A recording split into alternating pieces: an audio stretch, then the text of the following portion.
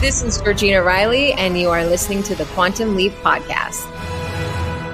Welcome to the Quantum Leap Podcast, everyone. I'm Christopher DeFilippis, and I bring you the latest in our series of interview redo specials featuring the interviews we did with the cast and crew of the Quantum Leap Revival series throughout Season 1, most of which appeared only on our YouTube channel. But before we get going on this one, I have some news about the new season of Quantum Leap. Season 2, Episode 1 premieres Wednesday, October 4th at 8 p.m. This is a switch from the original 9 p.m. time slot. Quantum will now be a lead-in for the final episodes of the new Magnum PI, so it's all Belisario all the time on Wednesdays this fall on NBC or something like that. That premiere date is only about a month away, so I'm gonna change things up with these redo shows.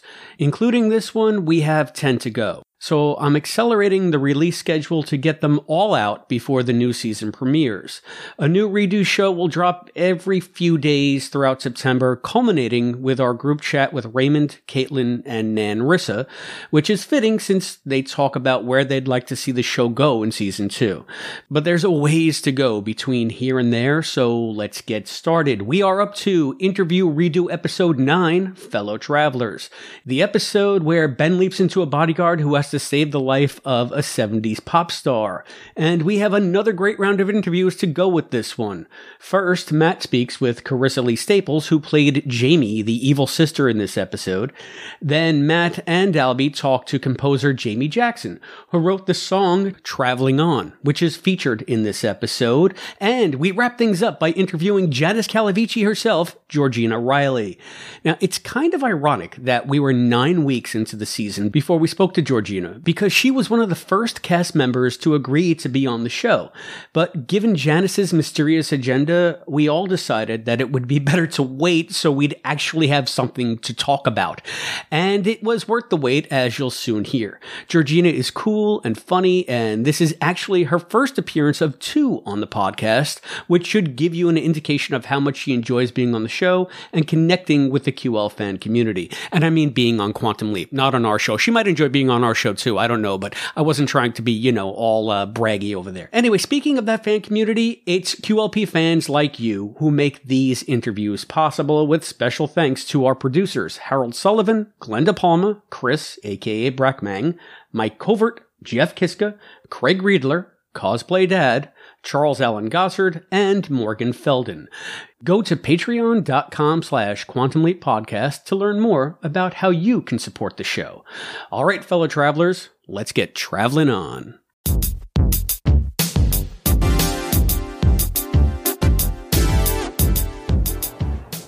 What, you're not going to let me in either? Oh, somebody screwed up, didn't they? This is a work thing and that invitation wasn't for me. I'm afraid not. I appreciate your honesty. Hey, welcome to the Quantum Leap Podcast. Tonight on the show, I'm really excited to have with me Carissa Lee Staples. Carissa, welcome to the show. Hi, thank you. Thank you so much for having me. Thanks for joining us. Carissa, you may remember, played Jamie Farmer in the recent episode Fellow Travelers. So we're going to get into that in a bit. But perhaps firstly, you could tell me a little bit about your background, because I know you were Miss Maine about 15 years ago. And then ever since then, you seem to have been everywhere. Your career's just exploded. So what happened? Can you take me through all that and what's got you here today? Yeah. Well, I grew up in Maine, and the only creative outlet that I had was to do community theater. And I just wanted to get on stage and get my training and experience. And when I graduated high school, I didn't really know what else to do. I wanted to study at college. But the Miss Maine opportunity presented itself, and I figured maybe this could be my way out of town. And through that year, as Miss Maine, I made a lot of connections. I got my first manager. I was able to move to New York City and train and study acting, but also start going out and auditioning. So that was kind of like the springboard for my career. And after that, I would just say luck meets preparation and opportunity. I found my way to Los Angeles, got new representation, and got on a show, which opened another door for me. And I've been working pretty steadily ever since, which I'm very grateful for. Yeah, steadily is one way of putting it. As I say, it's you seem to have been everywhere constantly, and a lot of voice work as well. Was that something that you? Obviously, acting's your first love. You clearly had a goal there. Was voice acting something you ever expected to get into, or did that just drop into your lap? That world is very funny. One of my first agents out here was a voiceover agent, and I auditioned hundreds of times. I went to the studio and recorded in their booth, and I never worked. I could never book anything. It's a very tough world to be a part of, and I don't know how I got the opportunity, but a studio in Burbank reached out to me, and they said, "Hey, we have a video game. Will you be the voice?" I can't remember what that first one was. It was probably additional voices or something. And then ever since, that studio has asked me back several times. I don't have a voiceover agent, so it was just now I don't. But it was just a relationship that I built with this particular company, and that's how I was able to, I don't know, voice some video games. And I went in one day for, I would say, four hours, maybe a couple days in a row for 4 hours at a time, and it was very non-disclosure. And I didn't realize it was the Disney Kingdom Hearts video game. They didn't tell me anything until after it was released. I had no idea what I was seeing on the screen. It was very strange. Oh, wow. I didn't realize that was kind of a big deal. How do you get into a character like that, or characters like that, without knowing the background? That's amazing. All I was just focusing on was I was dubbing the I don't know if it was a Japanese version or something. All right. I'm not quite sure. Yeah. Mm-hmm. So what I had to do was listen to the voice and then kind of just recreate it in English.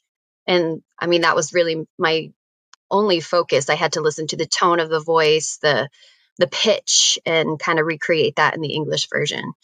But yeah, I'm not a video game person. I had no idea, but it's fun. I love being in the booth. I love doing different voices. I grew up singing as well. I wanted to do musical theater initially. So using my voice as a tool is very familiar to me. The fact that you were a singer, that's something I definitely wanted to come back to later on, because I know obviously your character in Quantum Leap sung. So maybe we can talk a bit about Quantum Leap then. How did that role come about? I was back in September. I was shooting a guest star on Magnum PI, and I was out in Hawaii for a week. And then I got the audition, and obviously everything is self-tapes these days. And fortunately, my boyfriend was visiting me at the time, and we carved out a couple hours and shifted things in our hotel room, and he threw me on tape and he coached me for it. He's a wonderful coach as well. But yeah, I did a self-tape audition in my hotel room in Hawaii. And then I got the call, which was awesome. It's nice because it feels like in this industry, work begets work. And, once you get the ball rolling, you start to be in the flow a little bit more. So I was very grateful to be on a job and then have another job to look forward to. A lot of what we hear about the audition process for Quantum Leap particularly is just how fast-paced everything is. Did you find you had that experience as well? What was the kind of turnaround time for you from that moment in the hotel room to actually being there on set?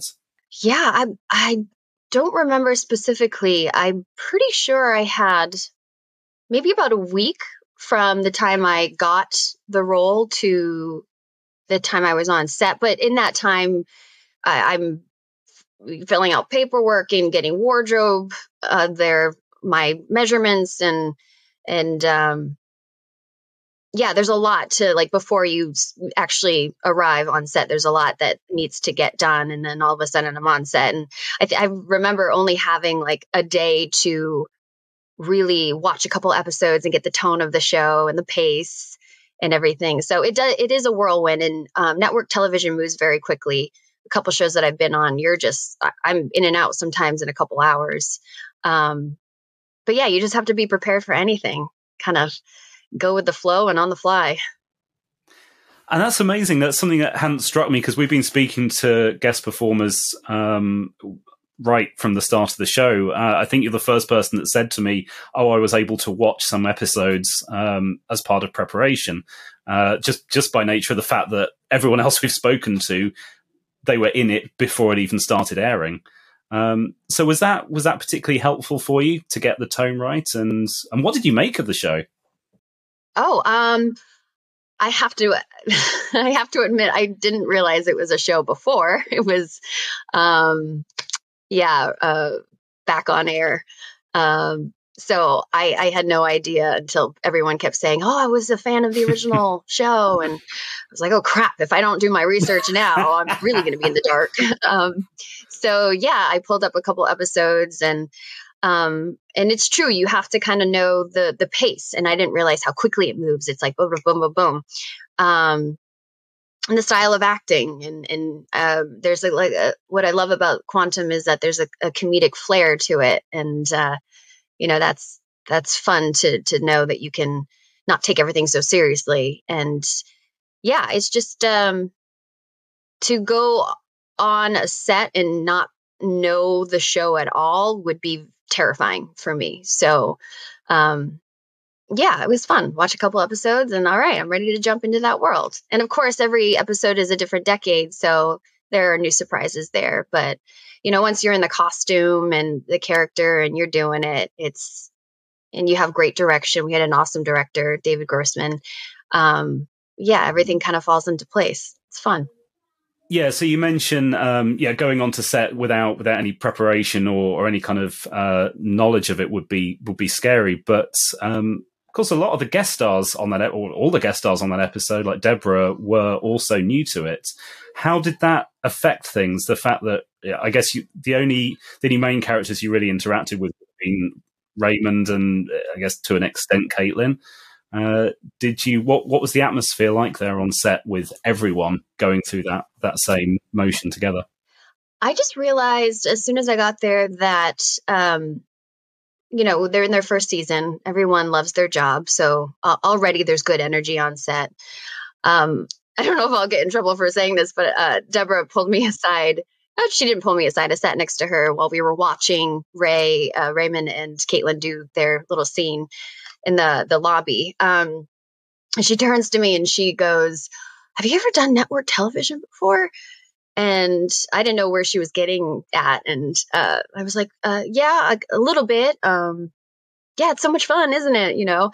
And she goes, they move so fast. I'm so used to, she wasn't complaining by any means, but she's like, I'm so used to being able to really sit with the director and do multiple takes and talk about the character and the objective of the scene. And she's used to working in an environment that has the time to really perfect every take, every performance, every scene. And so I think she was a little taken aback by it. But my experience is that I've done a lot of TV movies, like Lifetime movies, and we shoot those in 10 to 15 days. So the pace was normal, I guess, for me, to only have a take or two. But creatively, as an actor, you could always be like, hey, well, I wish I had more time to get that take right. But excitement wise, the energy stays up when it's like, all right, go, go, go. So it's a blessing and a curse. But yeah, everyone, even Deborah she's a true professional. I just looked at her in awe, and I mean, she is a class act, and she is very, very talented. And it just goes to show that she is capable of doing anything. So it was really cool to work with her and see how she worked, as well as Raymond and Caitlin. And this was, you talk about the pace, this was an 8-day shoot, right? Yep. I believe so. Yeah. Did you have much time to work with Deborah on kind of getting the preparation right for the character? Because I know you spoke about the fact there's a bit of a comedic flair, but your character in particular goes to some quite deep emotional places. It's a tough role. So did you and Deborah work much together on that? We didn't. I think, and I've experienced this many times before. I think when you have to work with someone and you have a relationship with them on screen, the main thing has been just getting to know each other off camera and building a bond. And I think she really took the time to kind of get to know me and talk to me, and I, as well as her, getting to know her. And so there was that level of closeness that we were able to bring onto the screen just by her being a beautiful soul and just being open to me.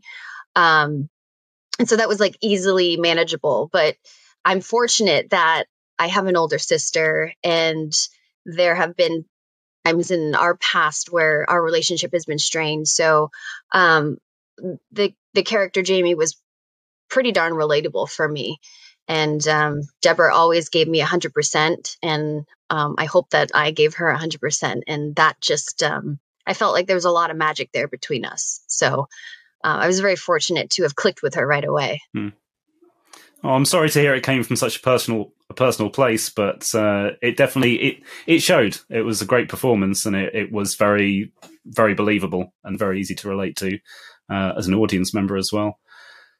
Going back a little bit, you mentioned that you've got a background in singing. Obviously, there's that wonderful moment at the end where the two of you do a duet.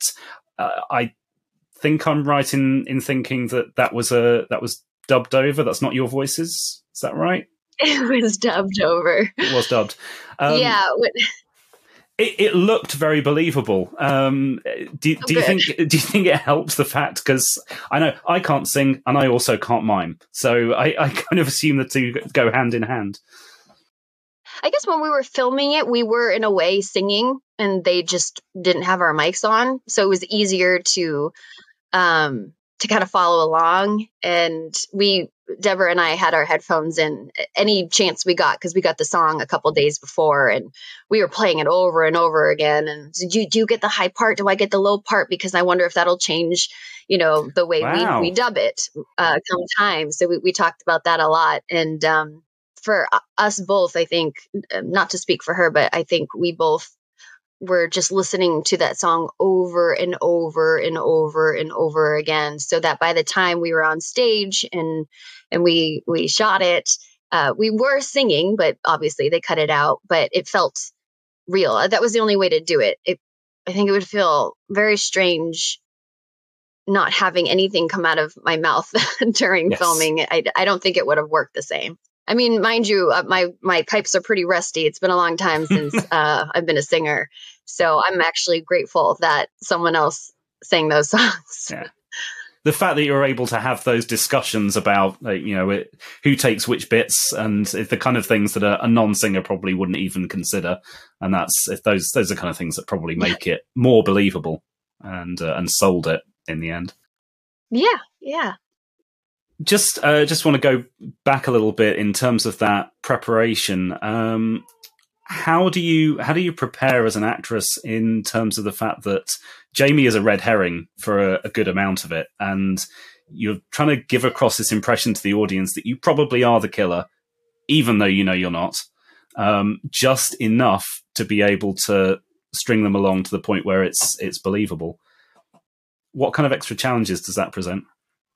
There is obviously a fine line between, playing it innocently or playing it with a little too much edge. It could have gone either way. Luckily, the direction was very helpful.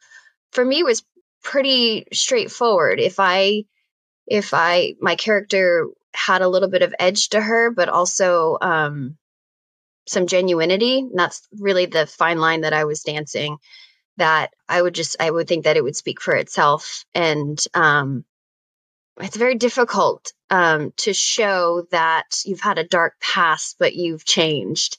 And I think that was like my biggest thing, was that, when I see Raymond for the first time, I am a little ticked off.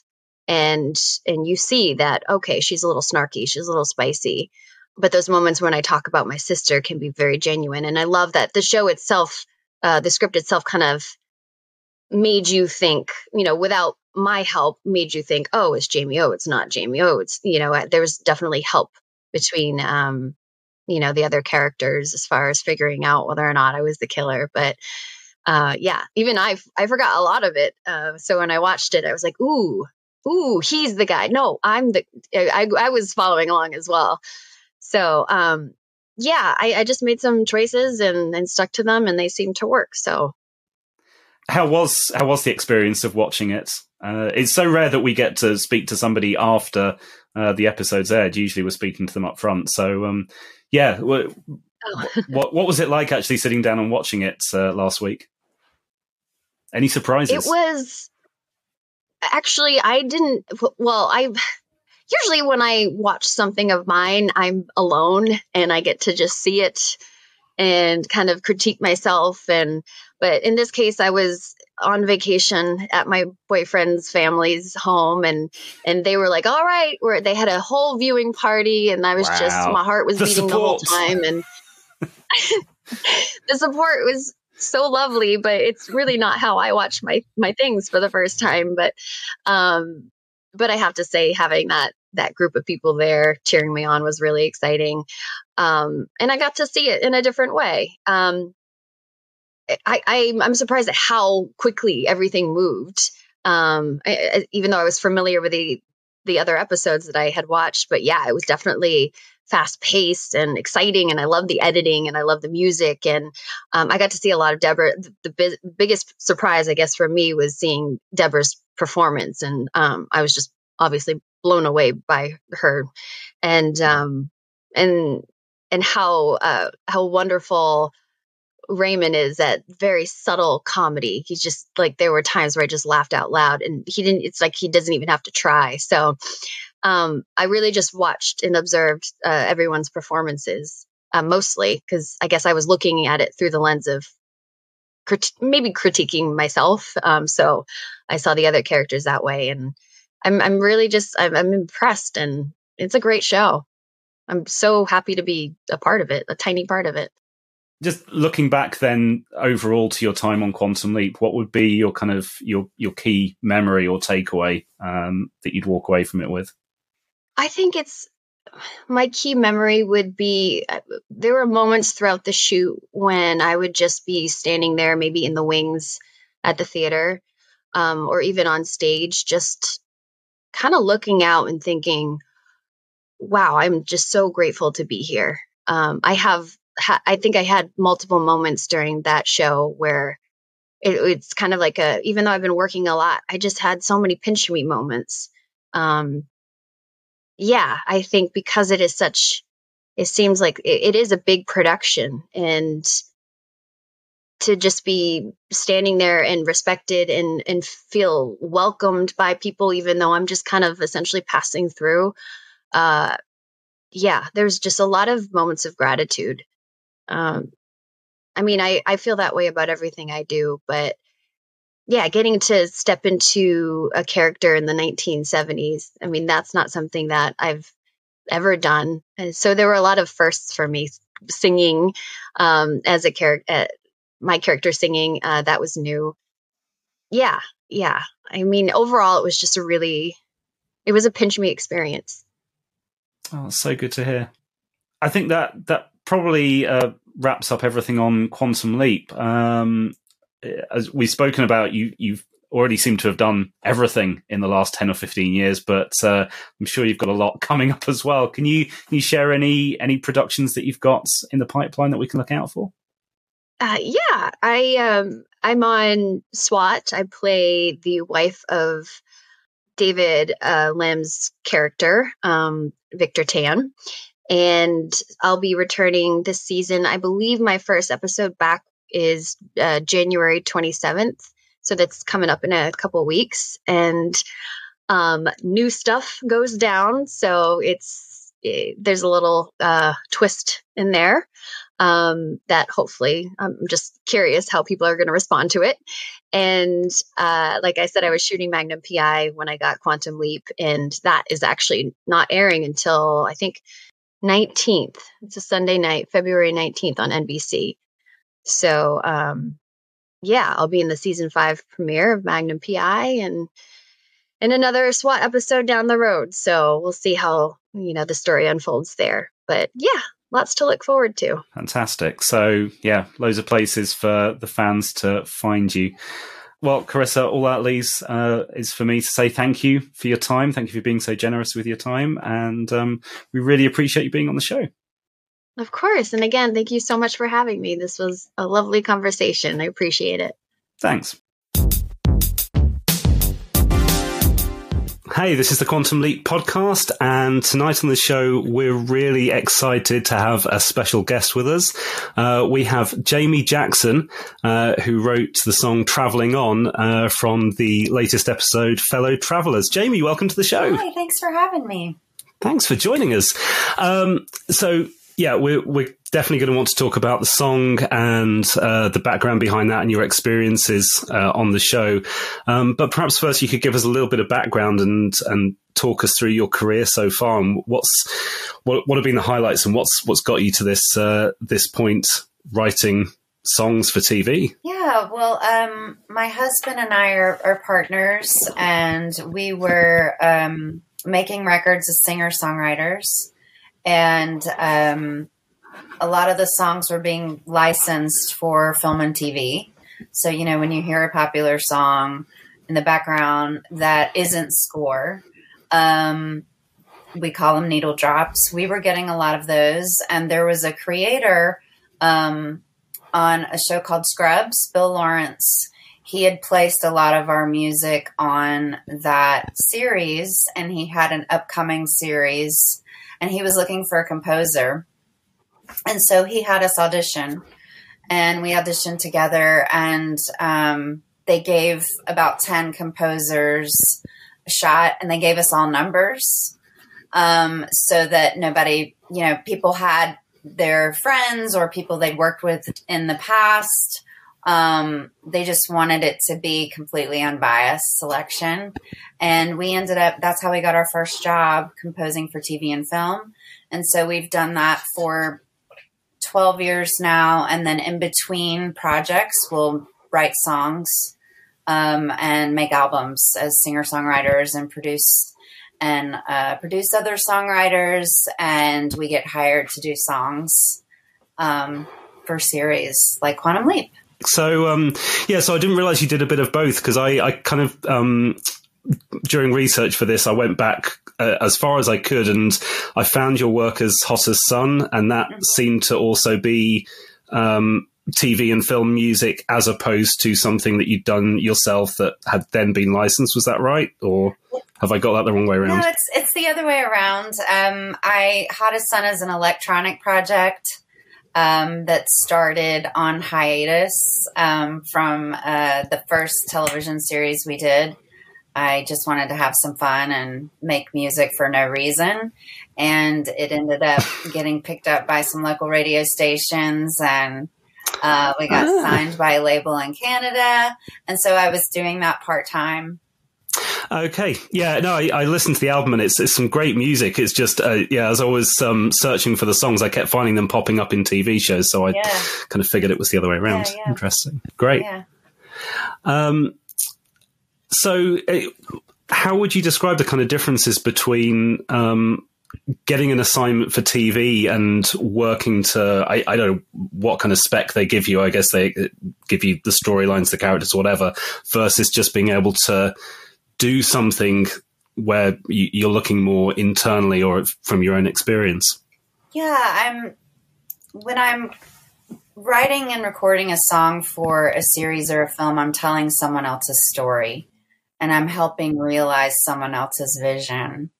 And Dean is great to work with that way, because when I worked with Dean on Bluff City Law, I don't know if you saw that series that he created, but we did the score for that, but we also wrote some songs.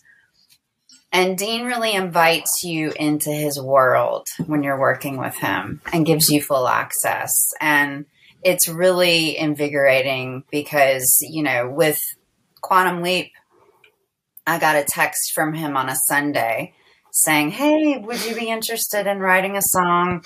We're going to leap into the 70s. We've got 2 weeks to complete it, which means I have about 5 days to write it, send out the first draft. And they called me from the writer's room. So as they were writing the episode, I was also writing the song. And he invites you right in, you know. A lot of showrunners and executive producers don't do that, but he makes the time. And then that helps your instincts to hopefully get it quick. So we got it on the first try because Dean was so welcoming. You know, they were on their 9th episode. They're a well-oiled ship. I'm just jumping in. I don't know the other writers and producers, and I didn't have time to learn their language, their taste. And so there was just an open communication with Dean and the writers, and, you know, they were still casting it. They, in the middle of the process of writing the song, we actually did a time leap in the process and changed we went from 1970 to 1979 / early 80s and went less. The first idea was to go more country pop, and we went more rock pop. And so it's a very fast and furious process because, you know, you have to have the pre-records and have everything ready for them to record live, have all the musicians lined up. And, but it's always fun with Dean because, again, he really invites you into his world, but he lets you do your job. You know, he's good at conveying the emotional arc and what he's going for and what story we need to tell, and also what songs and energy was inspiring to him. So that really, you know, it's very different working that way versus me just going into my studio and going, you know, what am I feeling? Let me just let it out. You know, what do I want to say? So, that's how it's really different. Is there a lot of like pressure when you're writing a song for an episode like this? Like when I first watched the episode and I heard the song, I was like, wow, this is good. How did I ever miss this? Or maybe it's original, but I feel like I've heard it and it's a big hit. So is it like a lot of pressure? You got to write like her main song that everybody wants to hear when they come to the concert, and this has to, because I mean, the song really could make or break the episode, and it really made the episode in this case. Is that like a lot of pressure to write a #1 hit, like even in a TV show universe? You know? Well, thanks for saying that. It's so much pressure. You should have seen the playlist I got from Dean and the writer Drew.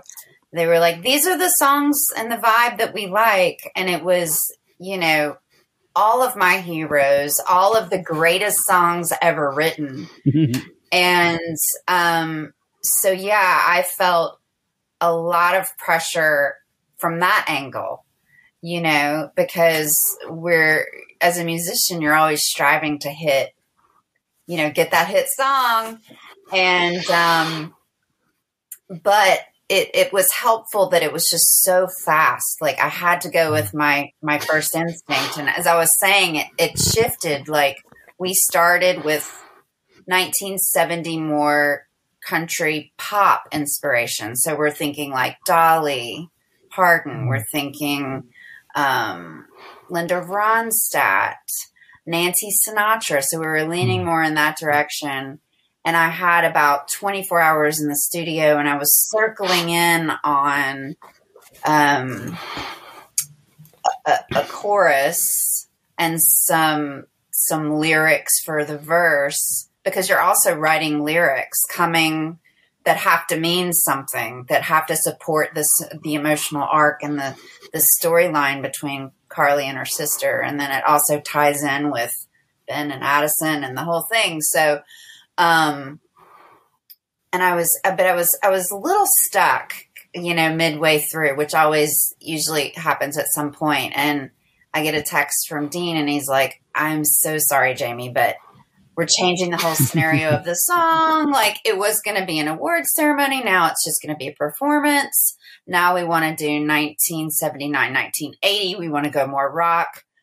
And I was like, no, it's all good. It's all good. And then that just kind of broke it down for me. I sat down and I wrote it immediately. It just fell out. So the work that we had done in preparation for the other direction just prepped us. And I will say, I co-write a lot with this woman named Jamie Drake. I'm Jamie Jackson. She's Jamie Drake.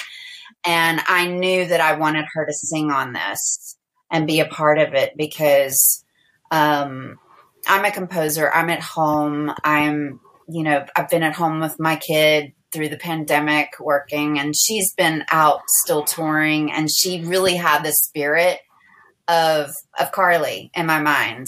And Dean has heard a few songs that Jamie and I have done together. So I brought her in as the vocalist, and we'll get in the room. And so she was part of the writing as well. Again, I just have to attribute it to Dean allowing us into his world and making himself available, and Drew Lindo, who wrote the episode as well, because we were able to. We didn't get really any notes. We're like, that's it, the first try, and it doesn't happen very often, That obviously speaks to the collaboration that you had up front. Yeah. Not to retrospectively add even more pressure, but you mentioned about the putting the lyrics to the storyline that's going on between Ben and Addis and the storyline that's going on between Carly and her sister. A lot of the lyrics also seem to link to the overall story arc, not just what's going on in that episode, just the whole concept of traveling through time. Yeah. And any pressure there as well, just feeling like you're effectively creating what I'm guessing is going to be the song of the season. I assume that there's not going to be any more coming up. So this is the song that's going to represent what we're watching right now as a whole show. That's exciting. I mean, I have to give that to Dean because he, I loved that he came to me and he was like, the theme is traveler, and I'm like, yeah, that's really brilliant. He conceptually had, let me tie this all together. So that was under the guidance of Dean, honestly, who, also it's always a treasure working with creators that make you better at what you do. And he's definitely one of them. One of the popular things in the Quantum Leap fan community is the soundtrack that came out for the original series. Is there any talk of a soundtrack for the new series eventually, or was there any talk about putting this on an album one day or releasing it like that? Like in the contracts and the paperwork, like, is that allowed for already, or is that something that we want to hear this song without the damn actors talking over it? That's effectively where you're going with this, Albie, right? Yes, we want to hear that song. Yeah, you know what? I did bring it up on set because I was like, the soundtrack is so great and the score is awesome. And I did drop a hint to Dean and Drew. I was like, y'all should really consider doing a soundtrack and releasing it. I think the fans would love it. I think in the original series, there were 3 times that there was specially composed tracks for the show. And each time Scott Bakula got the opportunity to just sing the songs and everything else stopped. And so even before the CDs came out, we got the chance to hear the songs. So I joke about the damn actors talking over them, but honestly, this song sort of becomes background music for a bit and then comes back again. So, I think there's some unique value in actually getting this out as a song. We're jumping ahead of ourselves, but I think Albie and I grew up watching the show, so it's a real thrill to be a part of the reboot. In a world where a soundtrack does come out, are there demo versions recorded of like the former versions of the song, like the country Dolly-esque songs of this song? Or could there be? Well, the funny thing is that when we were writing the kind of Dolly version, it was completely different melody. but it had some of the key phrases that ended up just forming. It just came together. It was like, okay, it clicked. This is where it was supposed to go, but I will say tonally, the acoustic broken down version that the sisters sing at the end, it was leaning more in that direction. So you do get to hear a little bit of how the song sounded in the other genre. Do you work with the person composing the score for the episode, or is it you work separate and it's just hope that it works together at the end? How does that work? Yeah, we worked separately. I've never met the composer. So, the producers just do a great job of keeping everything fluid, with their direction. I will say that one of the cool things about the song is the musicians that played on the track are actually on stage playing. We brought in a different pianist because I wanted to be able to watch and make sure everything was going all right instead of being on stage. So we brought in a pianist, but the guitarist, the bass player, the drummer, they all played on the track. And I was like, Dean, can we please just hire them? Because then we know it's going to look great. Sometimes those on-camera performances can be wobbly because the song comes together at such, the last minute and people don't have time to rehearse, or maybe it's an actor that doesn't even know how to play the instrument. But Dean was very open to that and connected me with the casting director. And so 3 of the musicians did play on the track are actually on camera. And then Deborah Ann Wall was brilliant. I mean, that's not her voice. Right? Yeah, I'm surprised. Usually I can tell. Usually I can tell, but I really thought it was her. Yeah. She was amazing. She blew us all away. She was really great. And then the sister that, it's Carly and Jamie are the characters' names, and they were both really wonderful. Can you, just because we've kind of jumped around a little bit, and Albie was asking about the demo, and you're talking about how the recording matched up with what was on stage. Can you just sort of walk us through the process of how these things go from just being in your head to being on screen? Well, this process, it was so fast. The demo vocals are the vocals that we're using. And that was that you and your partner Jamie? Yes. Her name is Jamie Drake. And we felt like normally I would just send a acoustic version and not put a whole lot of time into it because, you get notes and you need to redo things and we don't have a lot of time. But, I just felt like we need to sell it. We need to sell it needs to feel electric. And, the first thing they said, who's singing? Who is that? It's amazing, And so they ended up wanting to keep her vocals. And what we did was the only thing I didn't record live for the demo were the drums. So once it got approved and they said, can you make it a little bit longer? We lengthened it. We sent it to a drummer because literally we had no time. And sent it off to a drummer who I was on Zoom and we were just, talked through the direction. And then we added more background vocals and things because, there's background vocalist. So, and then once we nailed the full band version, they asked for a broken down version. And the first version of it was a little darker. And so they asked us to lighten it up just to give it a little bit more hope. And we did that. But we kept all the demo vocals. So all bringing in the extra tracks and bringing in the backing and bringing in the drumming, were you overseeing all of that, effectively providing them with a polished piece to use in the episode? Yes. Okay. Yeah. So I produced it, and then I went on set just to make sure everything looked great. And we have a person that plays back the track, and all the musicians have, in-ears.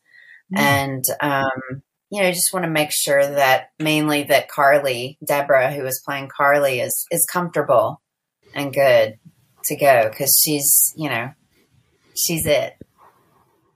What was the collaboration like between you and Deborah? I'm sure the director worked with her, and she had her own ideas about the character and the song. But what kind of conversations did you have with her about this song and the interaction between you two? The interaction was not a lot. Just, I'm here for you. She loved the song, and the first time she ran it, we were just, it was a holy shit moment. She's amazing. We're good. So yeah, very little interaction. I think her and Dean really connected a lot. Cause again, it was fast. We didn't even know who the singer was going to be until the song was written. So there was always that chance that the song was going to have to change depending on who they cast. So we got lucky that it all just kind of melded together and worked out. Walking onto the set was incredible because you felt like it was 1979 at a concert. There was the merch booth with albums made and t-shirts made and posters. And it was such a short amount of time. It was wild. Did you get to keep any mementos from that, like an album cover or a poster or something like that? I think Dean took a few. Oh, awesome. I think Dean saved one for me. Oh, nice. Very nice. You earned it. Thank you. How does the experience you've just talked about, how does that compare to other shows that you've worked on? Are you used to getting to go on set and be supportive, or are you usually more working in the background? It's both. It's been almost 3 or 4 years since I've been on a set because of the pandemic. I just happened to not work on a show that didn't have any on cameras right before the pandemic. And then the pandemic happened and everything I worked on was virtual, even mixing episodes. So I was so excited. I felt renewed being on set, and, just a reminder of how magical the process is and how many people it takes, and being on a team. It was very inspiring. Again, Dean is special because he really does let you do your job, and so I think that's why the show is running so well and it's doing so well. He's got a clear vision, and then he supports everyone. I mean, when I was chatting with the writer he was working with, we were sharing stories, similar stories on how great it is to work with him, because you really get to do your job and it's inspiring and exciting, and he's excited. He's an inspired creative leader. And so, that's, believe it or not, that's rare in this business, so. I have a nerdy question, multi-part. What kind of software do you use to record and edit your music for TV shows? And when you send it off to the producers or whoever you send it to, do you send just the mixed down version, or do you got to send individual tracks in case they need them for different things? How does that all work? Because we don't know. So. Oh yeah. I use a program called Logic. A lot of singers, songwriters, and producers tend to use Logic because it's simple but very creative. A lot of the more technical sound engineers prefer to use Pro Tools, but I can use both. I just enjoy Logic. When I'm bouncing a song for producers to listen to and hopefully sign off on or give notes, I want it to be easy to download. I know they might be in their car or, on vacation or on a plane.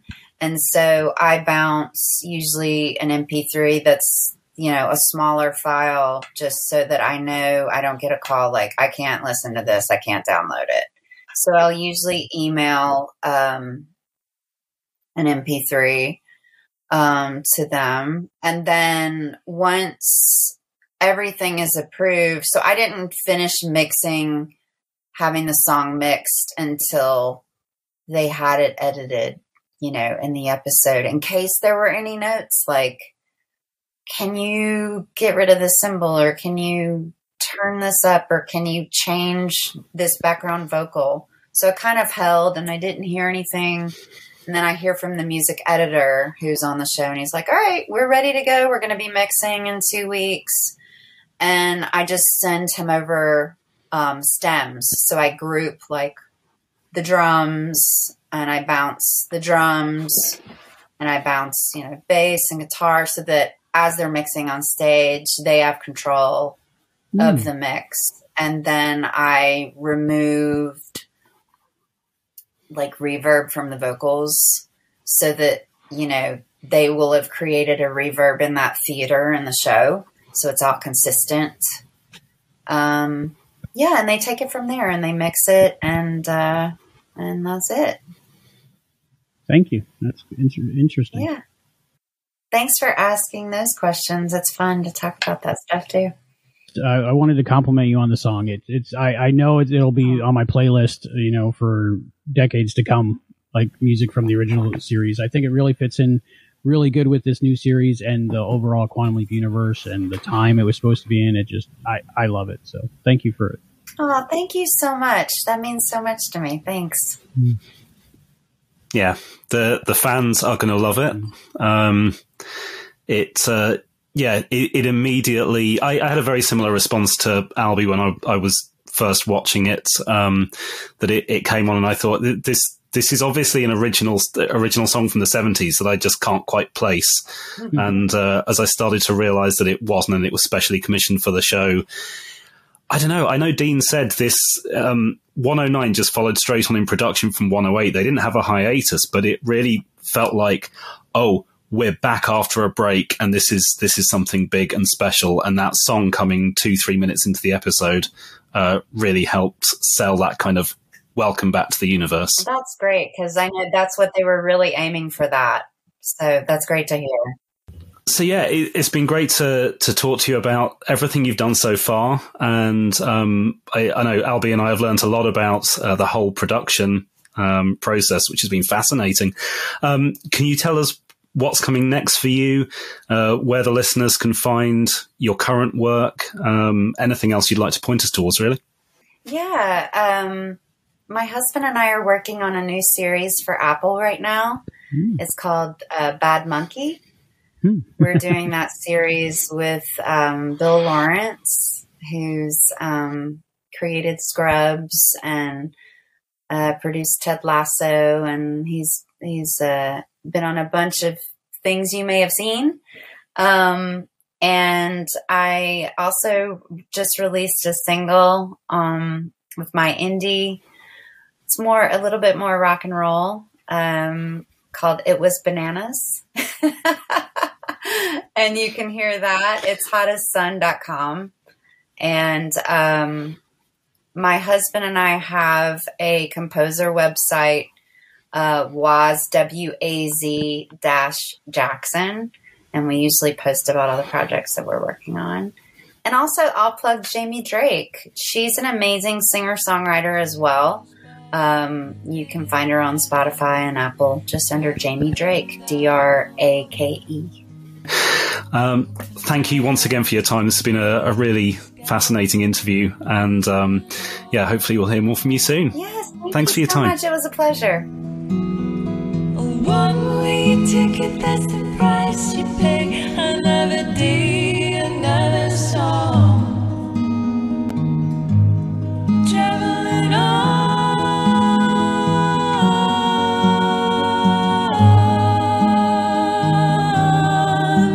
But I'm making my way back home.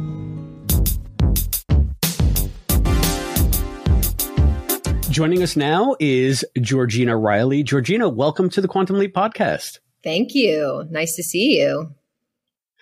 Well, I mean, we are so thrilled now. We've had every main cast member on the show, and you are our last get. You are the big bad, the main villain, and one of the few characters in the new series that's tied to legacy characters. So we're going to get into all the geeky stuff with you. But before we get too into the weeds, could you just tell us a bit about your background, how you got started in the business, and how you came to Quantum Leap? Oh, wow. Okay. Well, actually, first off, I want to acknowledge you guys for your attention to detail. I've been listening. And like, have you? Oh, yeah. Yeah. I have. I was wondering where Allison was. But I have, because I find, you get told about podcasts and you're like, I want to, obviously you want to know it's a professional thing. You should want to know what's going on and, where I'm going and stuff. But I really do admire your attention to detail on things that are just, it's impressive. So I'll just start with that. You can keep that. Thank you. Thank you. Where I'm from. Well, I was born in England. I left when I was 16 after my GCSEs, which no one will understand except Matt, maybe what that is. And I moved to Canada and I finished school there. And then my family is a bunch of artists, mainly musicians. So I kind of grew up in an artistic household. So being an artist of some kind was just kind of the natural thing to do, kind of like, when you're born of lawyers and doctors and stuff. And so I just started acting. I finished high school and I called an agency and I said, I'd like an agent, please. Cause I wish I had kept that sort of like just assuming it would work out like that. It did. They were like, sure. Cause I think they were just so shocked at just like the directness of the question. And then just from there, I started working in Canada and, bit by bit and show by show. And I met Martin Garrow in Canada when I was 24. So like last year, and on a show. And that's kind of leaped forward, like all these many moons later. That's kind of how I ended up here on Quantum Leap. And did you know at the point that that you auditioned for Quantum Leap that this was going to be a recurring role? What awareness did you have of this? Actually, Martin called me. I didn't have any information. I didn't know what the character was. Martin gave me a call when, the pilot already happened and obviously they were reshooting the pilot. And Martin called and said, hey, like, how are you? Well, I got an email saying there's interest in you for a guest star on Quantum Leap. And I was like, oh, cool. And right now I have a almost 5-year-old and I've really been trying to stay in LA for work because my husband's also an actor and we're always traveling. And I just decided this year, I was like, I'm going to try and just stay here. And, thankfully when Martin called, he was like, yeah, I heard there was a guest star. And I was like, oh, I'll go do a guest star. Sure. Like, where is it? It's in LA. Great. And then Martin actually called me and he was like, well, it's not just a guest star. We're not, with these things with shows, you know how it goes. You never know, especially recurrings. It's just how the storyline is going to evolve. And as you've seen with the headquarters stuff, it's just an ever evolving thing. And with time travel, you do this here, then that changes that here. So maybe that person doesn't exist anymore. Like, I don't know. And that was kind of, he told me, I was like, well, what's the character? And then he said Dean Stockwell. And I was like, well, he's like acting royalty. And I got excited. I had seen the show as a kid, like here and there. My dad and my brother definitely watched it. And that was kind of it. There was a lot of mystery. The way you guys are feeling right now was how I still am feeling to some degree, because, the scripts are still coming. Well, it's funny that they had mentioned Dean to you specifically. When they approached you to play Janice, did they give you the background for the character, sort of where it fit into the legacy of the series to prepare you for your overall place in the universe? I guess what I'm asking is, how much did what come before inform where they started to approach your character in the new show, or if you can even answer that? Well, you obviously have seen what at the time when I had the first call, I didn't know. It was as the scripts came that this was going to be an important. I mean, I actually don't even know when Janice came into play, because they did the pilot, and I don't know if Janice was always an idea or not. But it was definitely going to be an important piece. Being Al's daughter, it obviously comes with a lot of weight and a lot of significance from the original. And I do think it's important, like as a character, what you saw in 103 with what she went through with her mom and like growing up being completely groomed. I mean, I kind of think of it this way, like you guys love Quantum Leap, right? And imagine if your parents like created the show and like you went to screenwriting school and you were like learned all the episodes, which you guys have, and you knew everything about it and every actor, and they're like, you're going to take over, and it's the only television show that exists like in the world. And then one parent's like, actually, you know what? After all those years of prep, we're just not going to let you do that. So I think the reason why Janice, some people are like, oh, she's a villain, or, I'm like, well, it's kind of fair. Like she's supposed to be there, and it would have been, it was her legacy to inherit, in my opinion. And that was all I was really told. But obviously as the scripts came, I'm finding out a lot more now, because as you see in the series, this is very sprinkled right now as we get towards the end of season 1. So if that answers the question. Yeah. And I think what we're, this isn't a question really, just a response to what you've said. We know a couple of us have read the original pilot script, and we know she was in that. And I hadn't read the original, so I don't know. Yeah, so she does seem to have been a concept from the very start. And certainly what we're seeing is, although there was this kind of antagonistic element at the start of the show, we're now learning that, she's working with Ben. She's helping Ben. The last time we saw her, she was saying she was trying to give Ben some sort of warning. So cattail. Yes, she likes to get involved in the interviews. It was just so dark. And then it was like your own little tail just came up while you were talking. Don't worry, definitely a cat. There. Sorry, continue. Yeah, so no, just an observation, really, and I don't know how that affects your performance or your approach to the character. That she was sort of set up to be the antagonist or the villain of the series, but there is obviously this other side to her that she's there as the support for Ben, just a support that we don't fully understand yet. Yeah, that's what I love about her. And it's actually been one of the harder roles in a way for me to balance and in the performance, especially in the episodes coming towards the end. It's been really interesting because with what I can say and not say, it's this, how much information that one can give away, and I'm trying to put this in a way that I can say it. It's been a really fun character because every episode has been slightly different, and it definitely started off a certain way, but there's all this knowledge underneath it. And I think it's always fun when you go back and you rewatch something from the beginning. You actually see, you then re-see it. Now that you know this at the end, you start seeing those details in the beginning. And I have so many questions for the writers, a lot, because I'm very aware of the fact that that sometimes things change. And I'm like, I want to make sure that what's happening here, you know what I mean? If you went back and watched it, makes sense with where we're heading, even though that sometimes changes. And as an actor, that's a really fun thing to do because I have to really think all the time of like, well, how would I talk to this person differently from that person? And why would I talk to this person that way? And what do I know? And like all because Ben and I know about what's coming. Do you know what I mean? It's anyway. Mm-hmm. So it's definitely been an interesting juggle.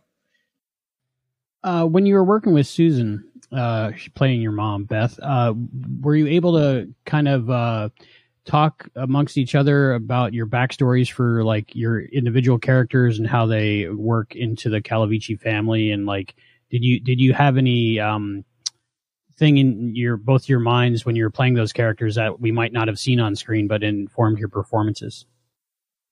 Yeah, we hung out in the trailer. I love Susan. It was very funny when I got the job.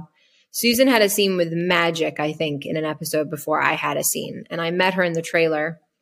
And I saw her and I was like, I actually had looked this up before. When I was talked about the role, I watched like all the scenes, and I watched the scene where Sam comes back and talks to Beth, which just is the most heartbreaking scene. And then the other scene I love is the scene where Al talks to Sam about, I think this is the reason for this leap is for you. Beth's the only woman I ever loved.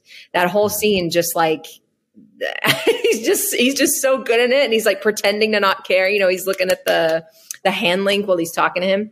Anyways, and I saw the two of them and I was like, well, I'm lucky because like I get why I could be their kid. So that's like a nice, it's, you know, this was the way the role had to go, obviously with these two already existing, which I think is so cool because there's this link to the past. And I asked her so many questions about, you know what I mean? Like I was like, well, how do you feel about the new show? And like, what was it like working with Dean? And, you know, all these, it was very fun. And we sat in the trailer for a while and we talked about, you know, when we were working on 103, that scene, we really had to, you know, I was like, well, what do you think? How long has it been since, you know, Dad passed away?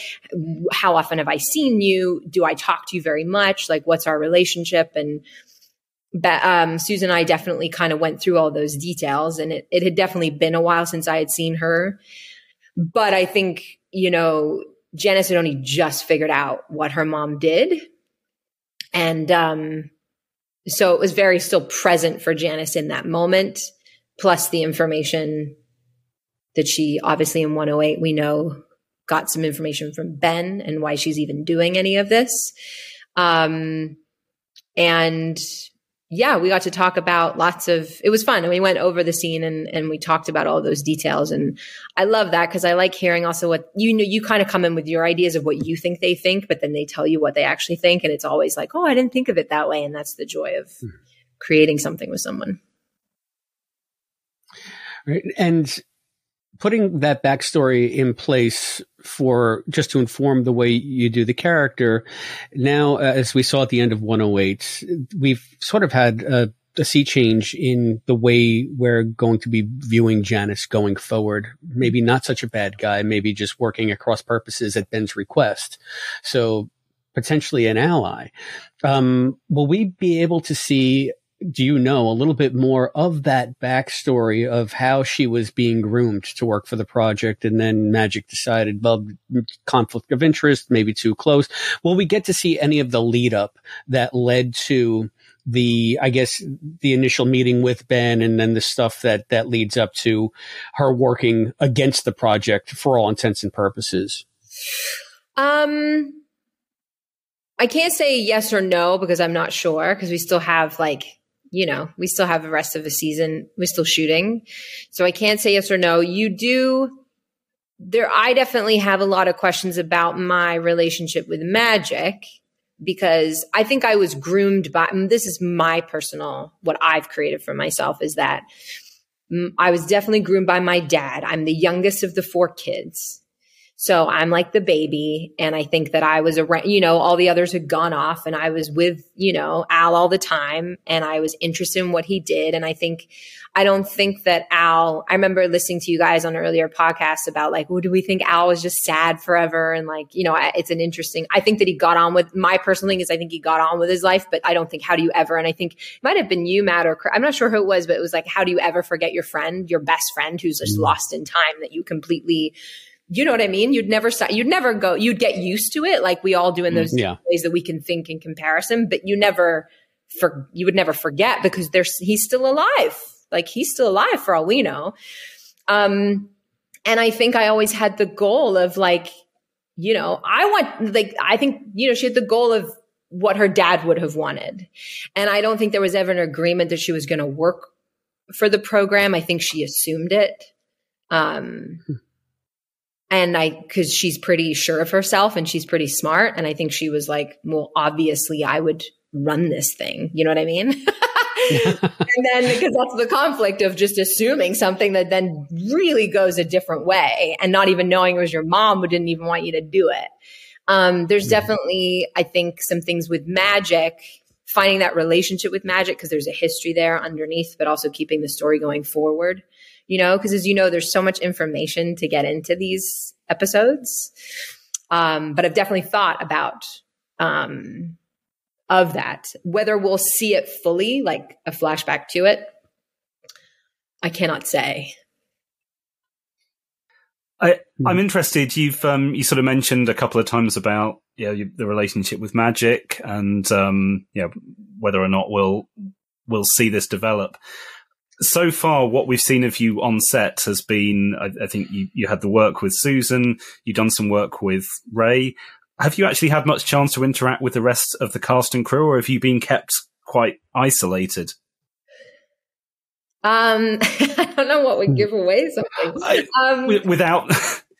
This was just more, I'm just more talking socially, if anything, that rather than I was in terms of spoilers for the series. Yeah, I was pretty isolated in the beginning because I would just pop in. I mean, a lot of my stuff was me by myself, right? Like, you know, with the imaging chamber. And there was definitely, I was not around the main cast at all, which was fine because it's kind of like how Janice is as a character. But I did get to finally meet Ray, who, as you guys know, is just really wonderful. And Caitlin, and, you know, on shoot days, obviously when we, you know, in the trailers, we all kind of pass one another. And so, but, I've met more people now. That's all I can say. What do you want to see? Unintentional fishing for spoilers. What do you think? What do you think that's gonna, what are your ideas? Oh, do you want, well, our speculation? Yeah, I now love that, or what you want. Yeah, I mean, as of the time that we're recording this, it's just the end of 108. We just found out that Janice is working at Ben's behest to save Addison from something. I think that now that we have that shift in perspective, I'm hoping that we bring Janice into the fold somehow and that we see all of you guys working more in lockstep towards a common goal instead of at cross purposes with one another. I know that you probably can't answer that, but you asked what I'd want to see. That's what I would want to see because I'm intrigued by it, you know? Yeah. Yeah. See, I feel the opposite. I like the idea that maybe ultimately they are going towards a common goal, but have different ways about it. And there is still this ongoing, slightly antagonistic relationship where you have the project team trying to achieve something, and Janice and Ben, I guess, trying to achieve the same thing, but in very different ways. I think that could be an interesting thing to play with. Yeah, it's been really interesting. I wish we did this interview after a different episode. We can always have you back. You'll have to come back. I think those are both really nice ideas, you know? Yeah.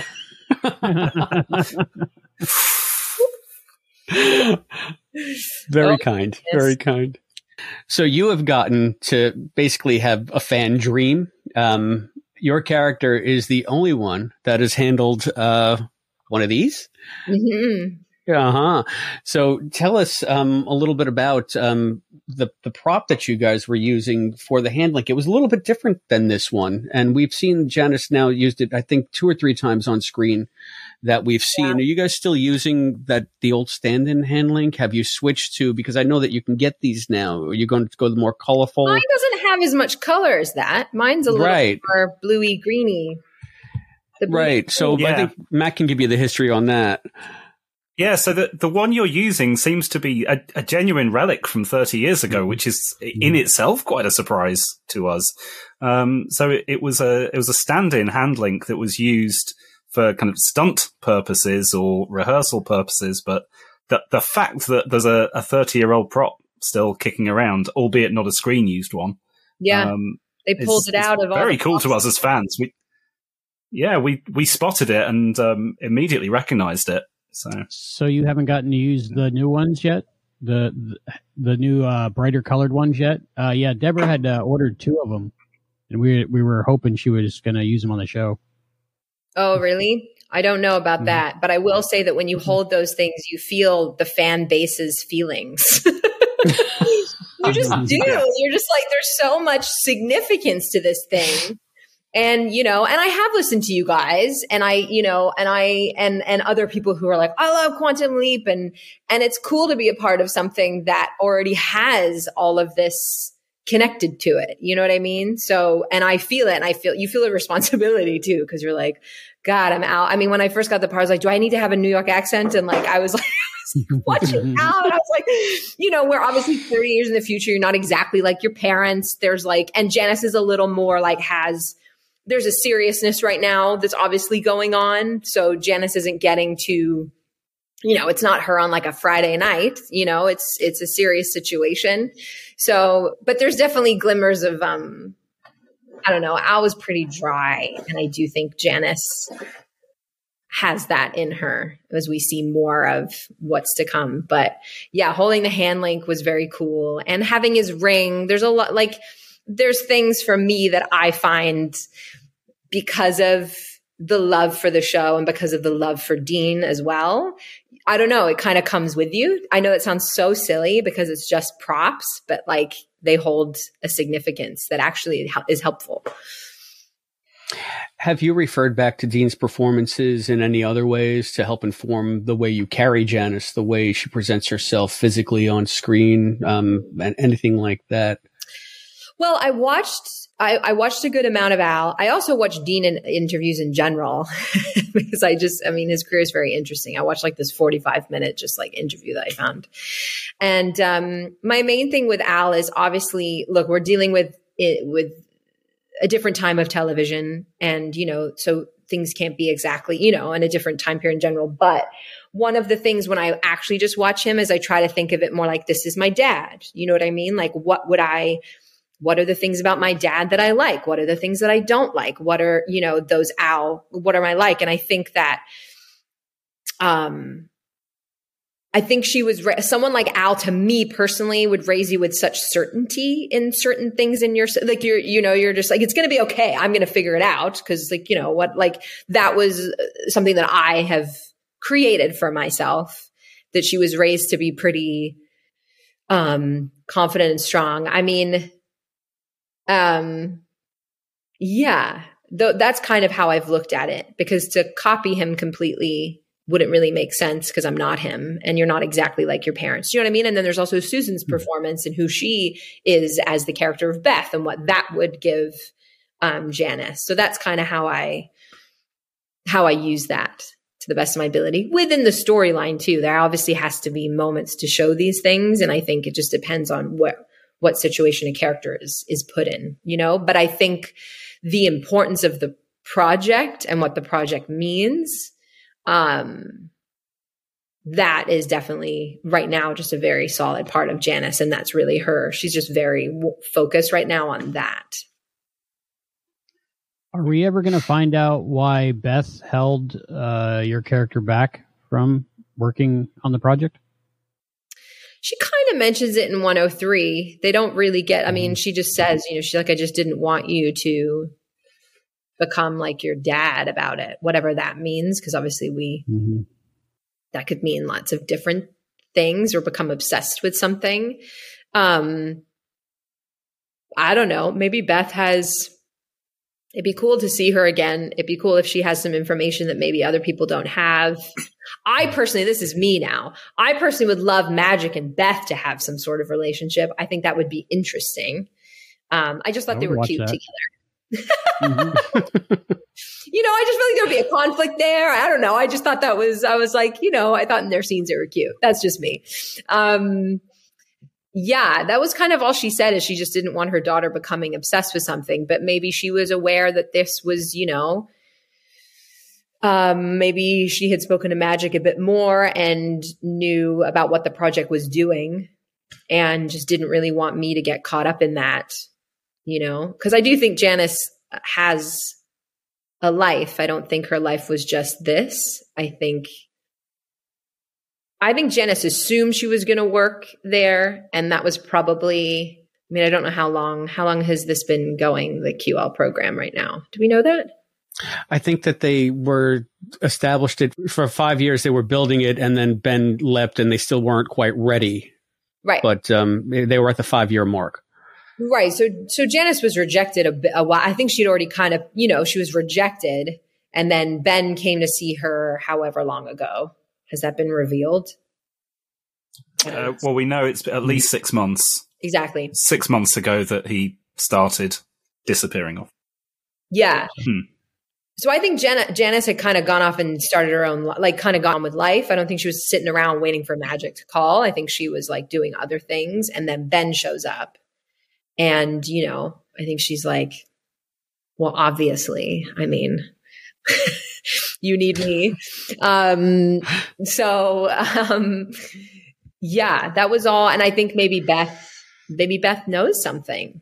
That's all I really know about that. And then what she said in 103, which was just, I just don't want you to, like me with my 5-year-old. I just don't want you to climb the thing. I think it's going to be okay. But it just not. Just on a much bigger scale. Like, what if I got lost in time? Who knows? Right. Yeah.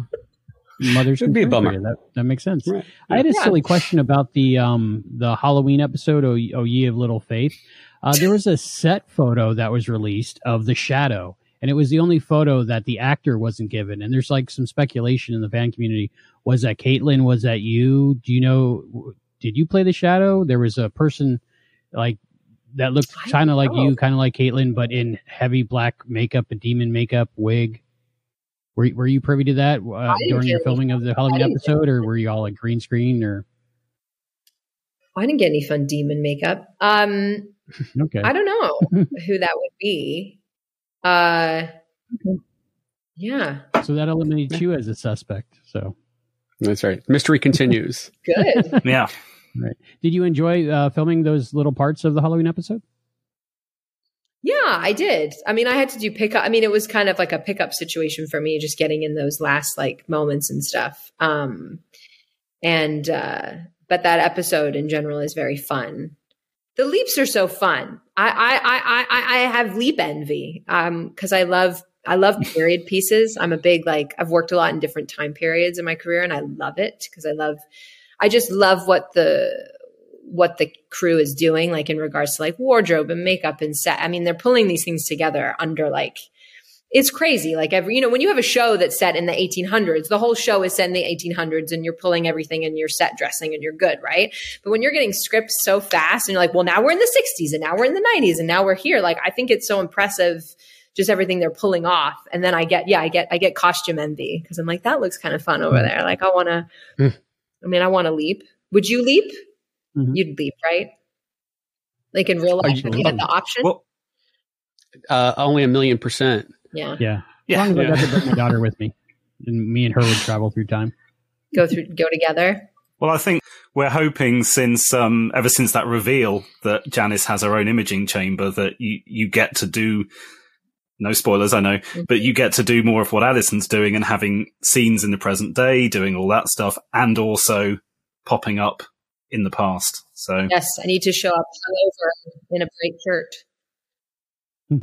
Smoking a cigar, maybe. Yeah, a cigar. Yeah. Yep. Just calling people nozzles. It'll be great. You see me leaping in 1970. I don't know. Cut that part out. They'll be she's trying to take my job leaping. I just like period pieces. Yeah, so that's something we'd like to see. You're asking us what we'd like to see, where we'd like it to go. In as much as you can tell us, where would you like to see Janice wind up? I'm similar to you guys. I think I never like removing conflict completely because that's no fun. It's fun to have some drama. I don't know.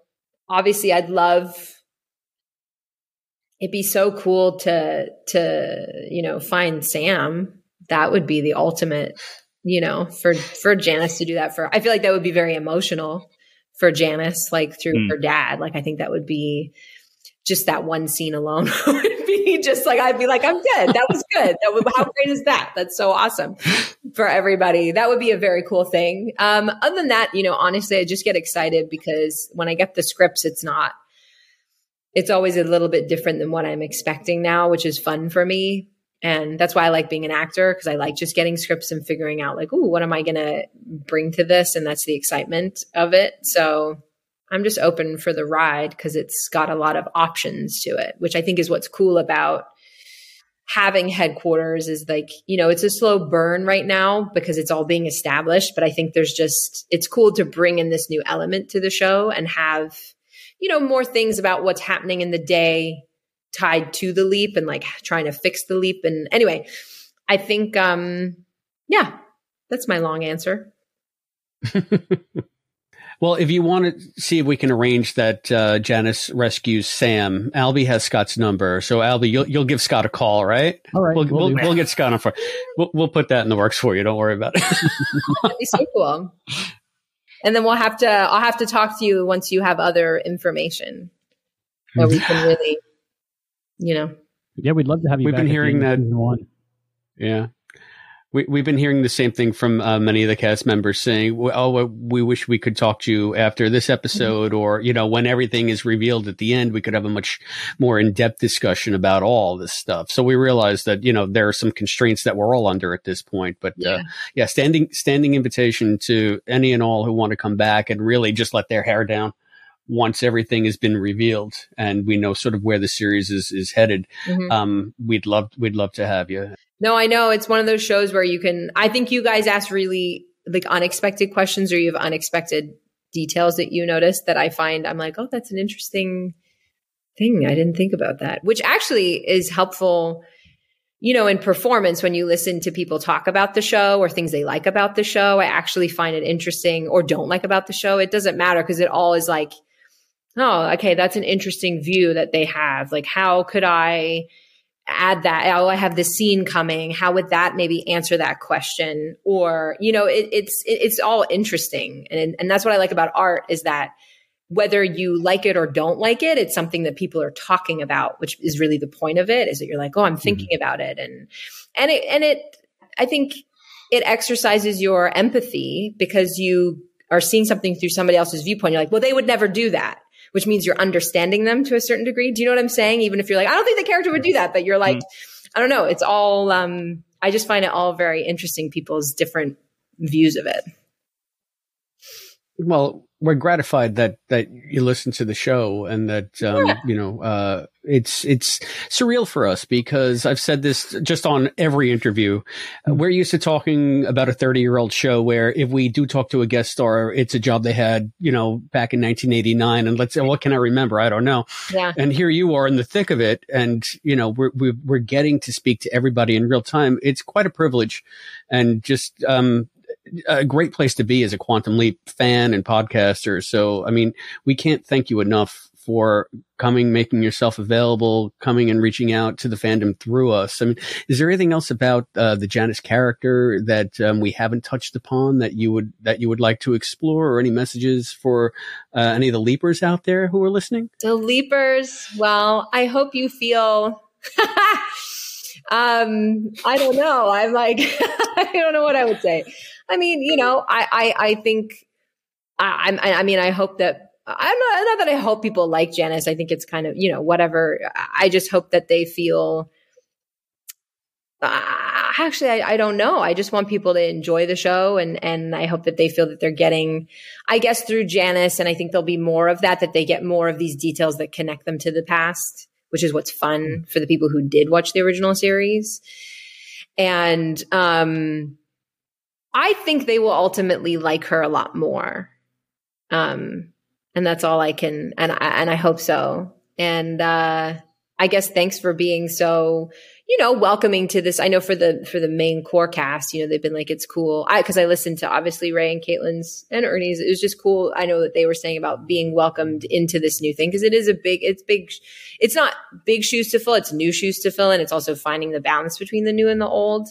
And I hope that people are getting at least, some of what they miss and then something new that they get to be like, ooh, this is different. Yeah. Very well put. Well, thank you very much, Georgina, for appearing with us on the Quantum Leap podcast. Thank you.